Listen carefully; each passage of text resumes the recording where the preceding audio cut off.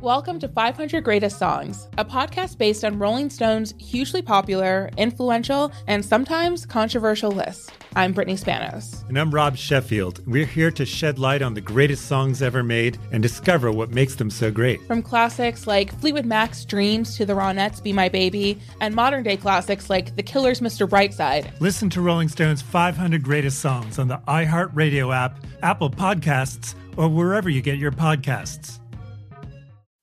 As important as choosing the right destination when traveling is choosing the right travel partner. Gene Fodor. Gene, was good.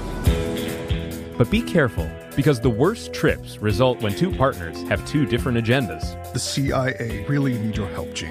Freeze, Americano. Gene, run! Listen to Fodor's Guide to Espionage on the iHeartRadio app, Apple Podcasts, or wherever you get your podcasts. The Therapy for Black Girls podcast is your space to explore mental health, personal development, and all of the small decisions we can make to become the best possible versions of ourselves. I'm your host, Dr. Joy Harden Bradford, a licensed psychologist in Atlanta, Georgia, and I can't wait for you to join the conversation every Wednesday. Listen to the Therapy for Black Girls podcast on the iHeartRadio app, Apple Podcasts, or wherever you get your podcasts. Take good care, and we'll see you there. Every week on Talk Easy with Sam Fragoso, I invite an artist, writer, or politician to come to the table and speak from the heart in ways you probably haven't heard from them before. Some of my favorites are with Tom Hanks, Questlove, and Cate Blanchett. In recent weeks, I talked to actor Dan Levy, director Ava DuVernay, and the editor of The New Yorker, David Remnick. You can listen to Talk Easy on the iHeartRadio app, Apple Podcasts, or wherever you get your podcasts.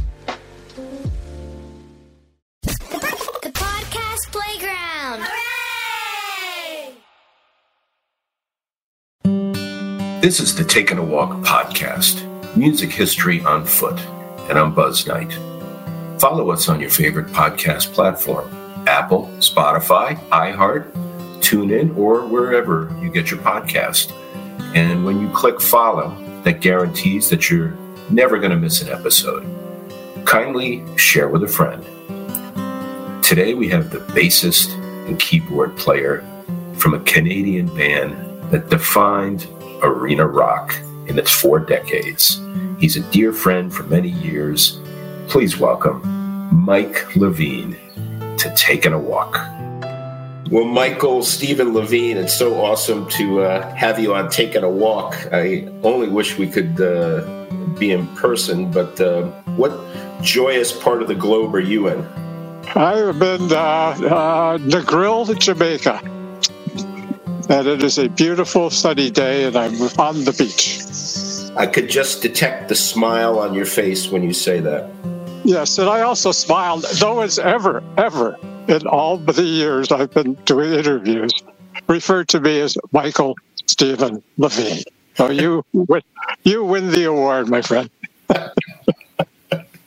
So let's disclose first that I got to know you from being a regular attendee of the Superstars Radio Convention led by our mutual friend Lee Abrams. I remember being either in the bar line or the chow line, and when I would see you, I knew the convention would be ultra fun if you were in the house.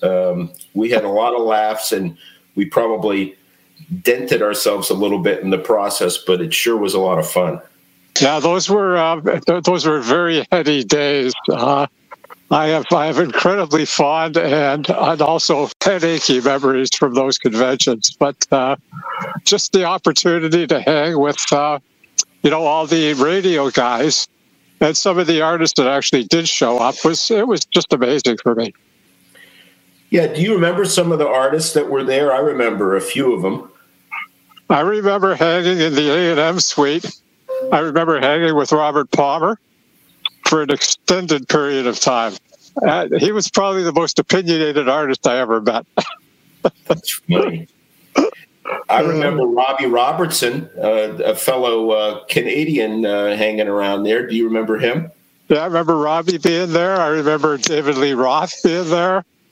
I remember being in a bathtub with David in somebody's suite. but we had our clothes on.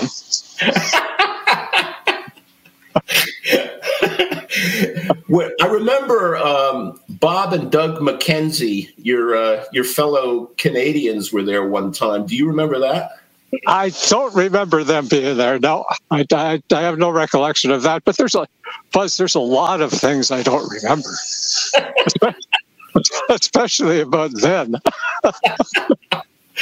Oh my God, me too.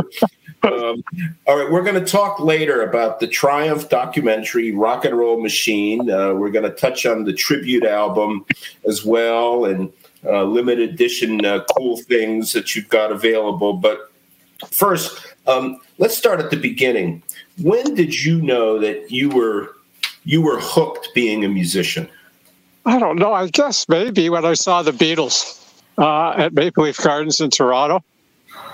And I probably might have been, 13 or 14 years old, I guess, at that point, 63 or 4, whatever that was. I just looked in awe at this band that you couldn't hear for all the girls screaming. And then I looked at all the girls screaming, and I said, I want to be a musician. That's how you get girls. That was it, right? Pretty much, yeah. Now, who were some of the other influences musically that shaped you around that time? Oh, I was, me and my buddies, we had little high school bands, part-time bands, kind of, and we were very R&B oriented. So it was Sam and Dave and Wilson Pickett and Syl Johnson and Aretha Franklin and Irma Franklin. And, just we used to, because there was no Black people in Toronto, the top 40 station was Chum, which was a very famous station. But they listed like Midnight Hour by Wilson Pickett as number 1, but they never played the record. Oh, wow. That's crazy. So we had to listen to Buffalo radio to hear the songs. So it'd be WUFO, the big WUFO. And W later, when FM started happening, WBLK FM. So we'd hear the songs, and there was one store in downtown Toronto that carried the singles. So we used to head down there on the weekends because we lived in the suburbs and just hang out and look at the singles that came in that week. And the ones that we had heard on the radio, we bought and we learned and we played in the band. So those were big, huge influences, really, the R&B guys.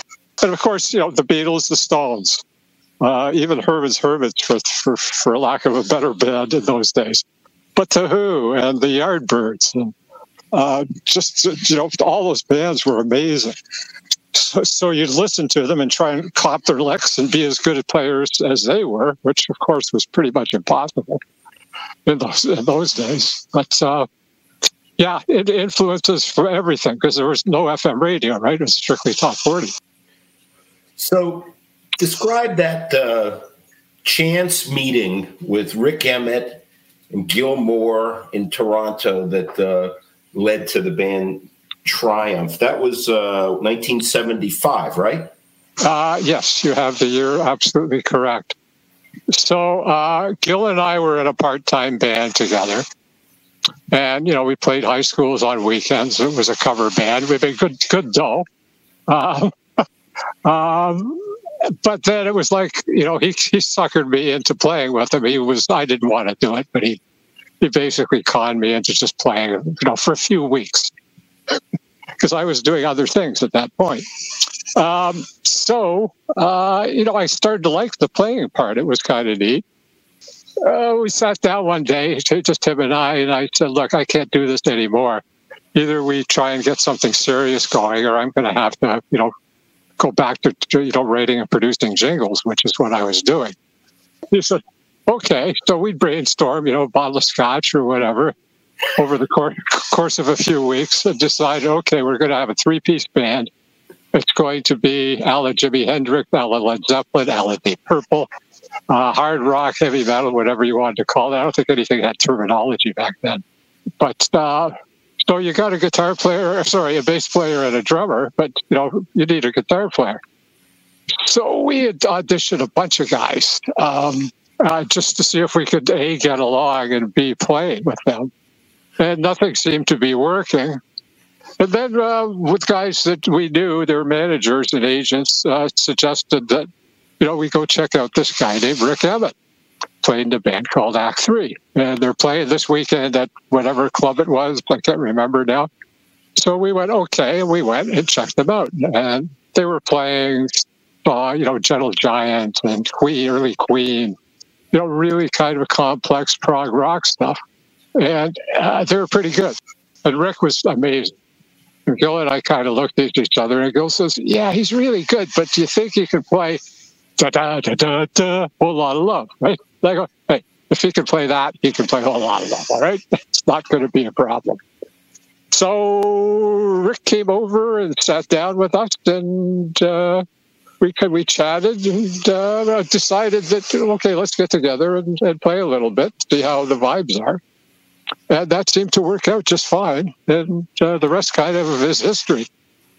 I like how you focused on, hey, let's see if we could get along first. That was really the priority, right? Absolutely. It's that's what we did pretty much all the way through our career. Like, okay, so we got a band now. What are we going to do? So we're playing high school, so that was easy. But then we need to go on the road and see what we could do. So we went on, the agent booked us a tour of Northern Ontario. Okay. Now, I don't know if you've ever been up there, but it'd be like places like Thunder Bay, Ontario, and Sault Ste. Marie, and North Bay, and Sudbury, and God knows where else. And it's in the winter, and it's really fucking cold. So we get there, and there's no gigs. So we're going, okay, we're here. We have nowhere to play. The agent just made it all up. So we went to the university and said, hey, you guys got beer night? He said, yeah, okay, we're going to play, okay? Yeah, just give us the door or whatever. Pay us beer. Went to a club that was up there. They said, hey, we'll play for food. and we lived through that experience. We were up there for, 5 or 6 weeks. And we lived and we laughed and we had, I couldn't say we had the most fun ever, but we made fun of a really horrible situation. So again, it was like, hey, you got to live through the shitholes to play the nice places. And we managed to do that. So then 1979, this release called Just a Game comes out. And it's breakthrough. Hold On, Lay It on the Line, songs that are still staples out there for classic rock and rock stations. So, were you guys surprised at the success of Just a Game? Nothing ever surprised me. To be honest with you, I went, hey, we're either gonna. It's kind of like. Being in a band is kind of like going to Vegas if you're a gambler. So, once in a while you hit blackjack. But as soon as you pick up your chip and walk away from the table, you can't get lucky. So we got really lucky with that record. It was a very good record. I'm very proud of that record. But as you know, a lot of great records just never got promoted right. Lousy record company. Manager pissed off president of record company. That was like you weren't the number one priority. You weren't even the number 3 priority with the promo department. So we managed to lobby. RCA Records was amongst the worst labels in the business. So, but they had a couple of guys there that were believers. Head of marketing was a guy named Dick Carter, and he believed in the band. He said, we're going to make this happen. And we managed to extract a whole whack of dough out of them. We just bullshitted. We made videos. We used TV commercials. Nobody else was doing that kind of thing. MTV didn't exist. But, $500,000 later, we had songs on the radio. And people were paying attention to this band called Triumph. But it was really difficult for you guys to break into the U.S., wasn't it? Yes and no. Another 3-piece band from Toronto had kind of led the way, so to speak. We were able to follow how they did it and learn from the mistakes they made early on in their career, because we were maybe 3 years behind them. I can't remember their name. Oh, yeah, it was Rush. That's it. So I got on a plane and went to see, I don't know, 5 or 6 promoters. And I walked in, our agent at that point, we had a U.S. agent in Detroit. Troy Blakely, you may remember his name, rest his soul. He became a very powerful guy in the business. So Troy set up meetings for me with Bill Graham and Brian Murphy at Avalon Attractions in L.A., and Jules Belkin in Cleveland, and Louis Messina. And I went around to all these guys and said, look, you never heard of us, but we're going to want to come in your market and headline. And Bill Graham threw me out of his office.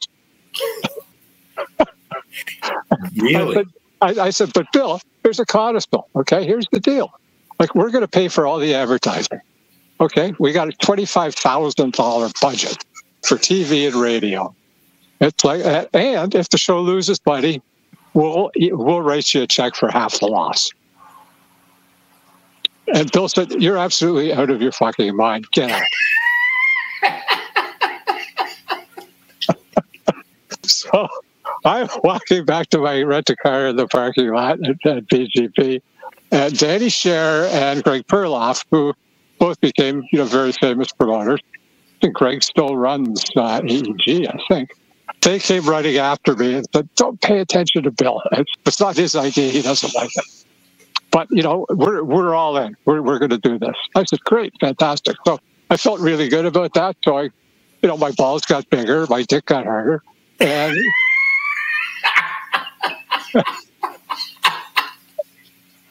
the next guy was Brian Murphy. I said, Brian, this is a lay down. Bill Graham's in on this, okay? So it's like, you got to come in too. And sure, every promoter, Jerry Michelson in Chicago, everybody bought in.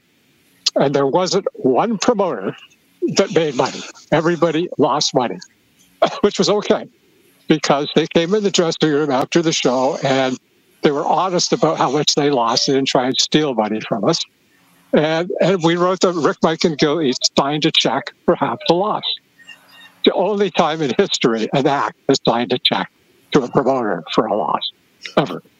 So those guys became our friends. And they worked radio on our behalf. They did everything they possibly could to make the band successful in their marketplaces.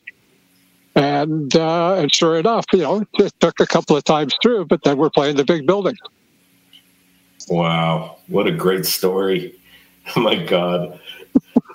So, Thunder 7, you worked with Eddie Kramer, the legendary engineer and co-producer.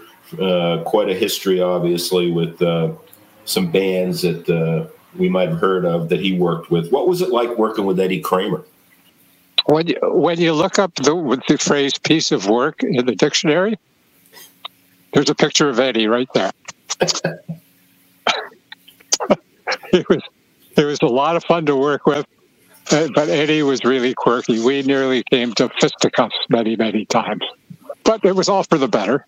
At the end of the day, the record got better because, Eddie insisted on something, and I told him, "You're dreaming. You're brain dead. Your ears don't work anymore." He goes, "Yes, they do. The problem is you." Don't you know who I am? I said, really, I don't care who you are. This isn't your record. This is a Triumph record. So it became a battle of wills, so to speak. And, Eddie won a few and I won a few, and, Rick won a few. And, the record ended up being good. But I learned a lot from Eddie, like on the technical basis and, sound-wise, audio-wise, how he mics stuff. And, and just listening to the Zeppelin stories, it was a lot of fun. It was worth the money we paid him, really, just for the stories. So you guys defined really this category. You were part of creating this category, kind of arena rock, I guess I would call it, which included a lot of like lasers and explosions and things of that nature. Where did you get the idea for that type of stage persona? Well, going back to how we started our little walk here, that was the idea from the beginning. was to have a big show. Our feeling was, imagine going to a Broadway play and there's no lighting and there's no audio and there's no light and dark, kind of thing. If there's no lighting and no excitement, just watching three guys on stage standing there looking like goofballs with no, no kind of theatrical presentation around it was really not a very bright business plan. So right from the beginning, we overamped on everything. We bought our own lighting system. We took the biggest lighting system known to bars into bars. We took pyro, and nobody used pyro in bars. We used pyro in bars.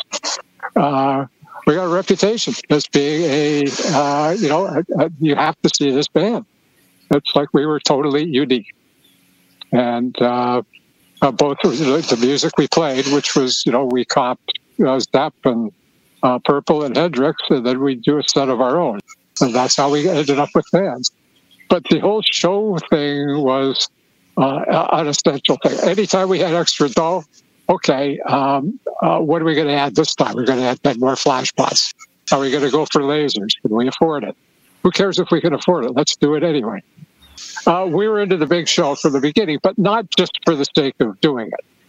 It was always, okay, how do we use it to enhance the music? So, dark makes light look great. Light makes dark look great. Quiet makes loud sound great. Loud makes quiet sound great. So, an old adage from Jerry Wexler, who I got to have the pleasure of meeting, was this is people don't always hear with their ears, they hear with their eyes too. And that's definitely true. So the visual part of our show was there to enhance the music. And that's how we paced the show. It was, up and down, and then, like on a good graph. Okay, it started off here, and here's the chart on the stock. It started at $1, and now it's at 120. But it didn't go all the way to the top straight up. There was lulls in its progression.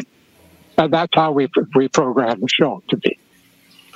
So what was the thinking behind you guys building Metalworks Studio?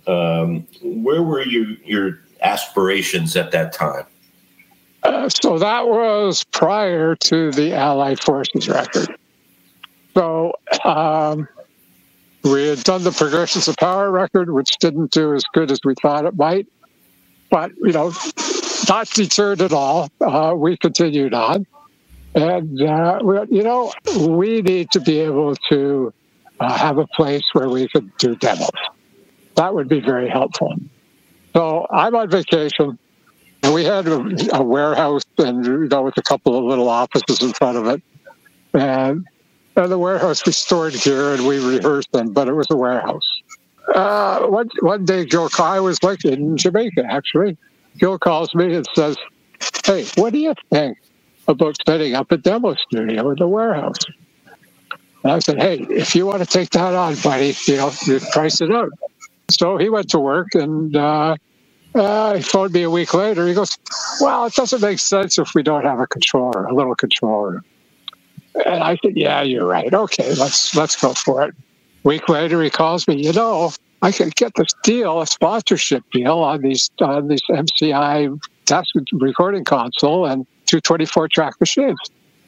I went, you can? He said, yeah, it's an unbelievable deal. I said, okay, it sounds pretty good.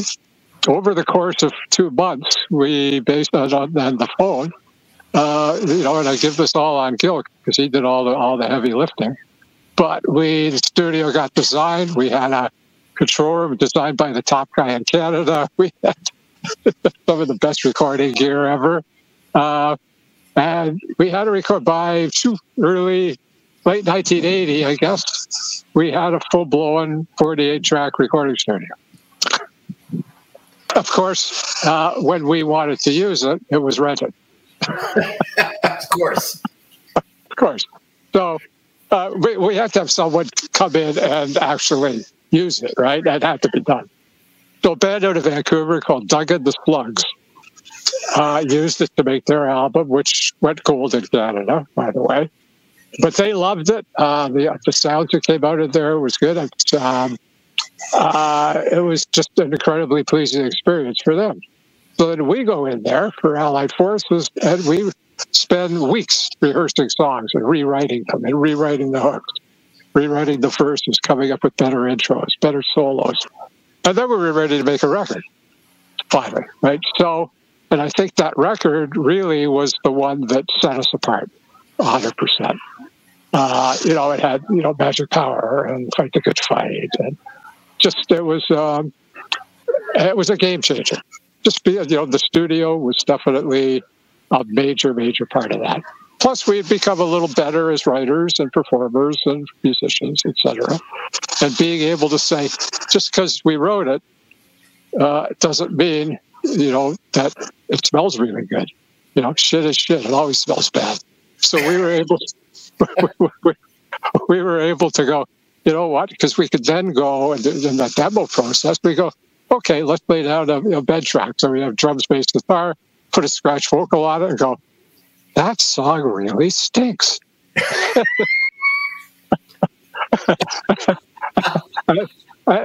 You can't repair it. There's no way that you could work on it for 10 years. It'll never get any better than what it is. And, hit the erase button and it disappeared forever. What's so funny? Everybody thinks of Canadians as being gentle, maybe not willing to give their opinion on things. And you've just, went counter to that, Mike. Well, yeah, I'm the anti-apathetic Canadian. I don't like Canadians for that because they go, oh, well, gee whiz. And I guess I spent a lot of time in America early on in my life and met people that were hardcore Democrats or hardcore Republicans. In Canada, nobody's hardcore. They just go, oh, well, I guess I have to vote. Right. I guess that's just the way it is. So the documentary, I love the documentary. Oh, my God. Rock and Roll Machine. Talk about the process of working on that and how that felt sort of going back in time. Well, it's really a weird kind of experience because it started, I would say, around, I'm going to say 2015. When it first began, it's embryonic stage. And it was a friend of ours named Brian Houston and a director named Don Allen. Don had done a ton of Triumph videos. They got together and said, we should get the boys to make a film. And so that's kind of started to kind of went, yeah, that sounds good. And then there was a screenwriter hired, and Don went about business trying to raise funds and that. Now, in Canada, you get a lot of government funding if you're smart and you play the game right. So Don did a great job, but he was really lousy at getting funding. So it kind of went by the wayside for a while. And then it kind of reared its ugly head again, I guess, in early 2019, when we said to Don, either we got to do something or, you're out, And he said, well, let me go to the boys at Banger Films and see if we could do some kind of co-production. They said, sure, we're in. And they went and raised the rest of the money that was needed. And then we still went to work on it. And they wanted to do something, because they had done, Iron Maiden and Alice Cooper and Rush, and they were like the gold standard of guys doing rock docs. But they wanted to do something different with us. They wanted to tell the story of the band from the point of view of, here are three guys that kind of came from nowhere and built this incredible career. And how did they do it? And how did the fans react? And let's not make it all about, well, here's a picture of Mike having dinner with his parents. Isn't that swell? They wanted to, to have the fans engaged with it too, which I thought they did a great job to make it more like a movie than a documentary.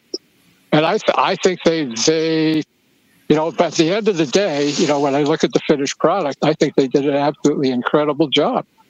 It pushes all the buttons, it makes you laugh, it makes you cry, makes you happy, makes you angry. So where can folks see it right now? It debuted on Access TV last week, I think. You can rent or buy it on Amazon and through our merch store. So tell me about the tribute album that produced by Mike Klink. Tell me about that. So the tribute album, Mike Klink, who's one of the great record producers of all time. He did Appetite for Destruction, White Snake, you name it. He's done Motley Crue. He thought there'd be a good idea to do a Triumph tribute record. So I went to Roundhill Music, who owns our recording rights, got a budget, and went to work, basically. So it's really his project. We have a little bit of input into it, but there's some incredible people on it, vocal-wise. Got Mickey Thomas and Tyler Connolly and Larry Gowan and Joey Belladonna and Sebastian Bach, amongst others. And the players from Phil X to Brian Tichy to Tommy Aldrich to Nita Strauss to Bumblefoot. He's got great players. And what I've heard so far has been really good. So awesome. That should be out in they're hoping he'll be finished in a couple of weeks and have it available by the summertime.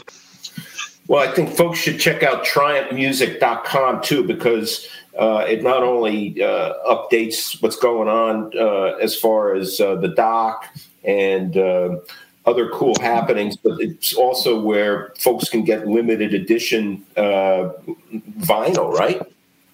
Yeah, there's lots of vinyl going on.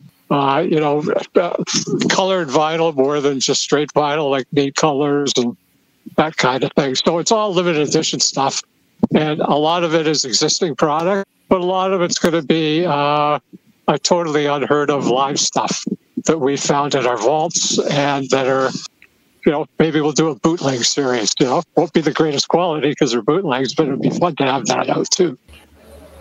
Well, Mike, in closing, what would we do in our life if we didn't have music?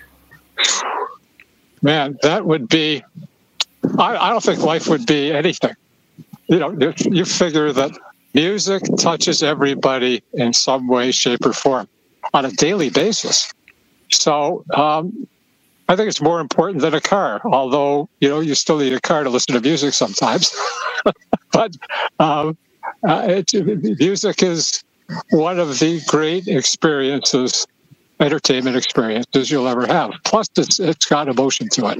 And, the letters that we get, I think it's referred to in the doc, that we get letters from people how music changed their lives, our music in particular. But everybody's music touches somebody in some way. And, it's something that I think all musicians, all recording artists, all promo guys, all radio guys should be very proud of. They contribute to that whole process. Well, I got to thank you for all the music that you and the band certainly gave me. I hear from friends from back in the day that say, I was just listening to the radio and Magic Power came on and I thought of our time together. It just brings you back. So I can't thank you enough for all of that and all of our hijinks together as well. And I'm really grateful that we were on Taking a Walk. Well, it's a pleasure to be walking with you, Buzz. You're a hero in my books. You're the man. Thank you very much. Taking a Walk with Buzz Knight is available on Spotify, Apple Podcasts, or wherever you get your podcasts.